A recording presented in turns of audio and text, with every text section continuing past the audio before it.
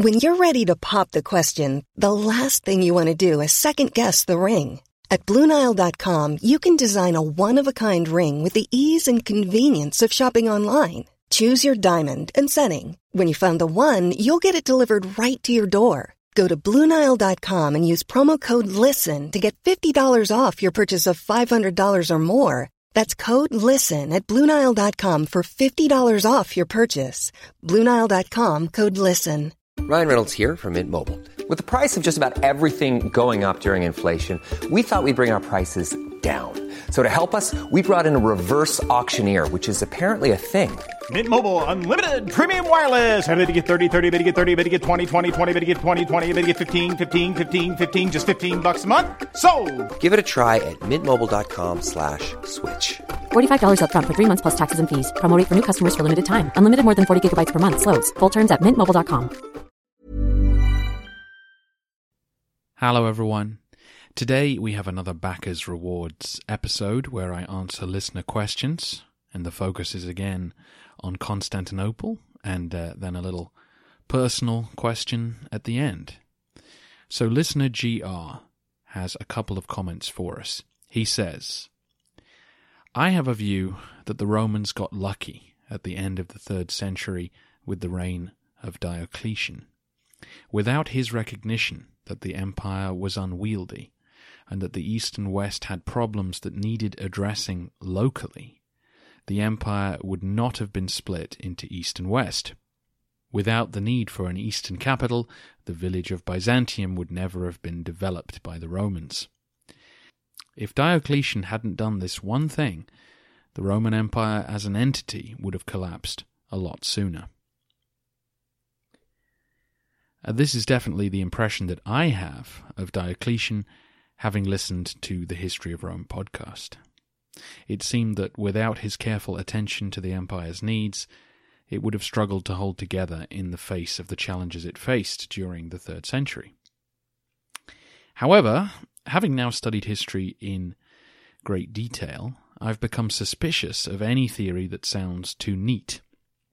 It's possible that the worst of the barbarian invasions was over by the time Diocletian came to power, and that the Romans would have continued on as a united empire with a very different kind of leader. Or, to look at it another way, what if things had continued to go badly for the Romans? What would have been the result for the political elites of the empire? I mean, if things are crashing down around you, then one option would have been to divide in two. Just much earlier than the empire eventually did. So, if that happened, the Eastern Empire, a Byzantine empire if you will, might have cut itself adrift from the West to save itself from Gothic attacks, and perhaps the empire in the East would have established a secure new capital for itself, whether that was at Constantinople or somewhere else. In fact, had they established their capital at Antioch or Alexandria, then they might have avoided being attacked the way Constantinople was, being on the European side of the Bosphorus. Obviously, there are many possibilities, and without studying the period in detail, I can't add a lot more. But at this stage, my goal is to one day study the period in detail. Right now, my working plan for post-1453 is to go back to the founding of the Roman Empire and provide the kind of end-of-the-century coverage I've been able to give Byzantium. That is a long way off, though, and I do understand the thrust of listener GR's question. Without Diocletian, would Constantinople have ever been founded? We know that with the way things did play out, the Byzantines wouldn't have survived if they didn't have their fortress capital. But let's return to what I said a minute ago. Any simple theory you hear in a history book is open to question and reinterpretation.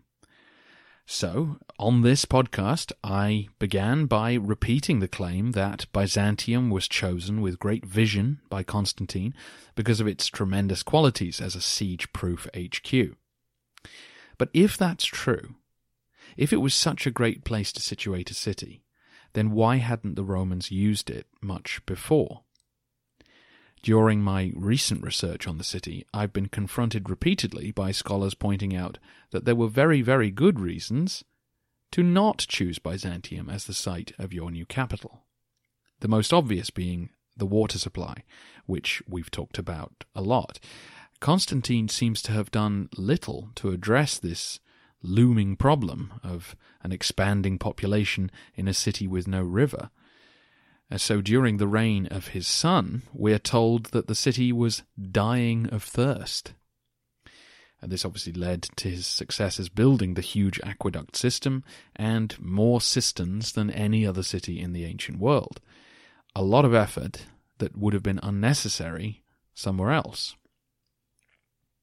Several other disadvantages existed which had deterred settlers from attempting to expand the colony of Byzantium. One was that it wasn't in a great location to serve the rest of the Roman world. The main east-west trade routes across the Mediterranean passed well south of the Bosphorus. Yes, it's true it was ideally placed to manage north-south trade from the Black Sea, but this wasn't actually a major commercial artery at the time, or at least not a very profitable one compared to the east-west route. In fact, one scholar says that north-south route wouldn't actually become a sort of very profitable waterway until the Rus came along 500 years later. Byzantium was also a long way from other good sites. There were no natural harbours nearby. On the European Black Sea coast, for example, the nearest was Anchialis, which is almost 300 miles away. On the Sea of Marmara there was Heraclea, but that was also a small settlement. By land, the nearest major town was Adrianople, nearly 6 days' travel away, and even on the Asian side it took several days to reach Nicaea, as you had to traverse a huge mountain to reach it. This isolation was in contrast to other major cities like Rome, Antioch, or Alexandria, which were all surrounded by neighbouring towns, prosperous countryside, and good ports. Nor did Byzantium offer much protection from invasion. Of course, it was an amazingly defensible site, as we've seen repeatedly, but there were no natural barriers to the initial invasion. Many an enemy came to grief under the Theodosian walls, but none had any trouble getting there or camping outside. Contrast that with, say, Nicaea, which had both a mountain and a lake protecting different approaches to it, or Antioch, part of which is on a little island. If Constantine gave little thought to the city's water supply, then he could at least content himself with the fact that no one would want for food. He had, after all, diverted a significant portion of Egypt's grain supply to satiate his new capital. But this decision in itself reveals another weakness of Byzantium's location. Local food supplies were not plentiful enough to support even a modest increase in the city's population, let alone a rapid expansion into 6 figures. The city's complete dependence on Egypt was a weakness. The prevailing winds around the Hellespont in summer go in the opposite direction to the grain ships, meaning special ports and granaries and sort of tugboat-type vessels had to be constructed to manage the logistical headaches of this system. And if anything went wrong in the supply chain, there would be rioting in the city. Constantinople's own hinterland, as I mentioned a couple of episodes ago, didn't produce great food or wine, forcing the elites of the capital to demand a constant and expensive influx of goods. Finally, of course, the city is prone to regular earthquakes, including a truly devastating rumble every 150 years or so. Again, necessitating huge expense to ensure that foundations and walls were extremely thick and durable. So, going back to Diocletian, it's worth noting that the thoughtful emperor chose to build residences for himself at Nicomedia and Heraclea, either side of the Bosphorus. Again, I haven't studied this period, but some have suggested that the real reason Constantine made a fuss over Byzantium was not strategic vision, but simply to glorify his massive ego. Maybe the Romans got lucky, not just that Diocletian was so attentive, but that Constantine ignored his predecessor's good judgment and decided that a hugely expensive and ill-advised monument to himself was more important. It seems a backwards way to do things, but I am really looking forward to researching the origins of Constantinople in more detail after 1453. Listener GR also passes on the following comment.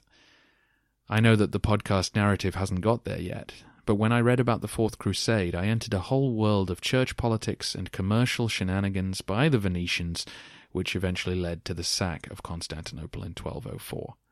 I was disgusted by those events and the fact that they led to the end of the real power of Byzantium. This is a common reaction for those of us who are devotees of the empire. A listener recently sent me a picture of him flipping the bird at the gravestone of Enrico Dandolo. And of course, I too have had those moments when I've wished for Byzantine history to turn out differently. But for those wishing to untangle themselves from those emotions, it's worth bearing in mind that the Romans brutalized as many people, if not many more than ever brutalized them. Walking around Istanbul, you see a lot of pieces of Byzantium now incorporated into Ottoman buildings.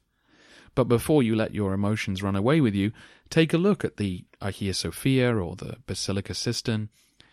Almost all Byzantine buildings are propped up by columns looted from pagan temples. It's one of the more fascinating things about visiting the city. The Christian architecture of Justinian and his peers was built on the back of the ancient pagan world. These things happen to all civilizations. So when we mourn for Constantinople in 1204 and curse the Venetians as they drag away beautiful statues, it's worth remembering where those statues came from. Most of them were stolen or forcibly removed in the first place. Constantine pilfered them from across the empire to decorate his new city.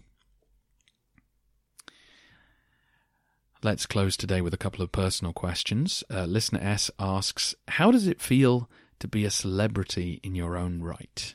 People like me have you blathering on hour after hour as we work through the doldrums of the day. I laugh here or there or make audible comments and a relationship forms. But the relationship is skewed to one side as our conversations aren't actual conversations. So then someone like me will finally send you a message as if we know each other, which we don't. I know a persona and have some insight as to who you are as a person, but you don't know anything about me. Which is a very nice summation of the strange podcaster-listener relationship. It does feel more intimate than other media we consume. I've sat through hours of bad television because I accept that I need to see whole series, whereas with a podcast I'd be far more judgmental about what I will listen to for hour after hour. And because it's usually one person or two people giving their thoughts and their opinions on things, it does feel like you're in the room and you know them quite well. From my point of view, obviously it doesn't feel at all like being a celebrity. But on the few occasions I have met listeners, it is an unusual experience. And I'll liken it to something else in my life, which is that one of my best friends got a new girlfriend, and I didn't meet her until they'd been out like 10 times or whatever. And by then, I knew lots about her and she me. So when we met, it was a little awkward because we couldn't say, oh, so what do you do and where are you from? Because we already knew the answers.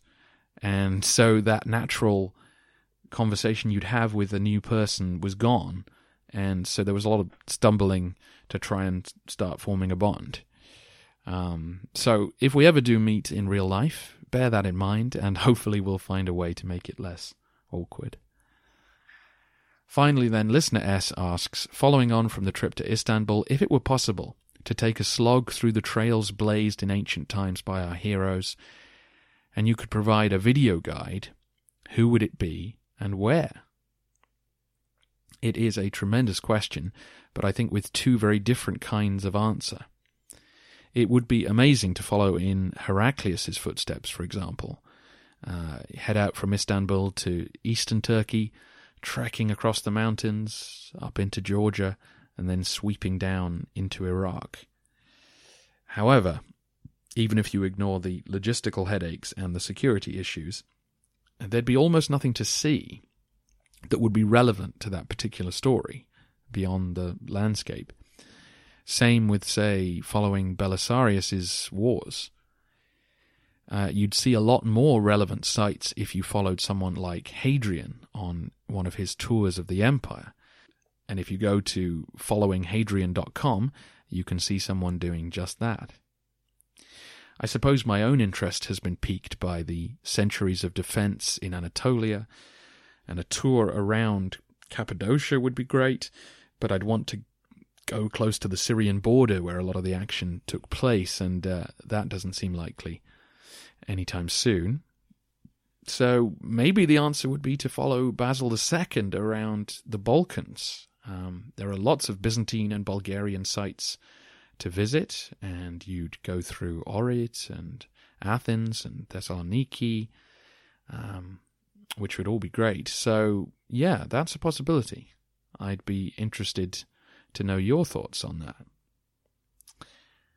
That's the episode for today. As you know, these end-of-the-century shows take longer to produce than usual, but they are being made. So it'll either be a regular episode or another Listener Awards show next week. Speak to you then.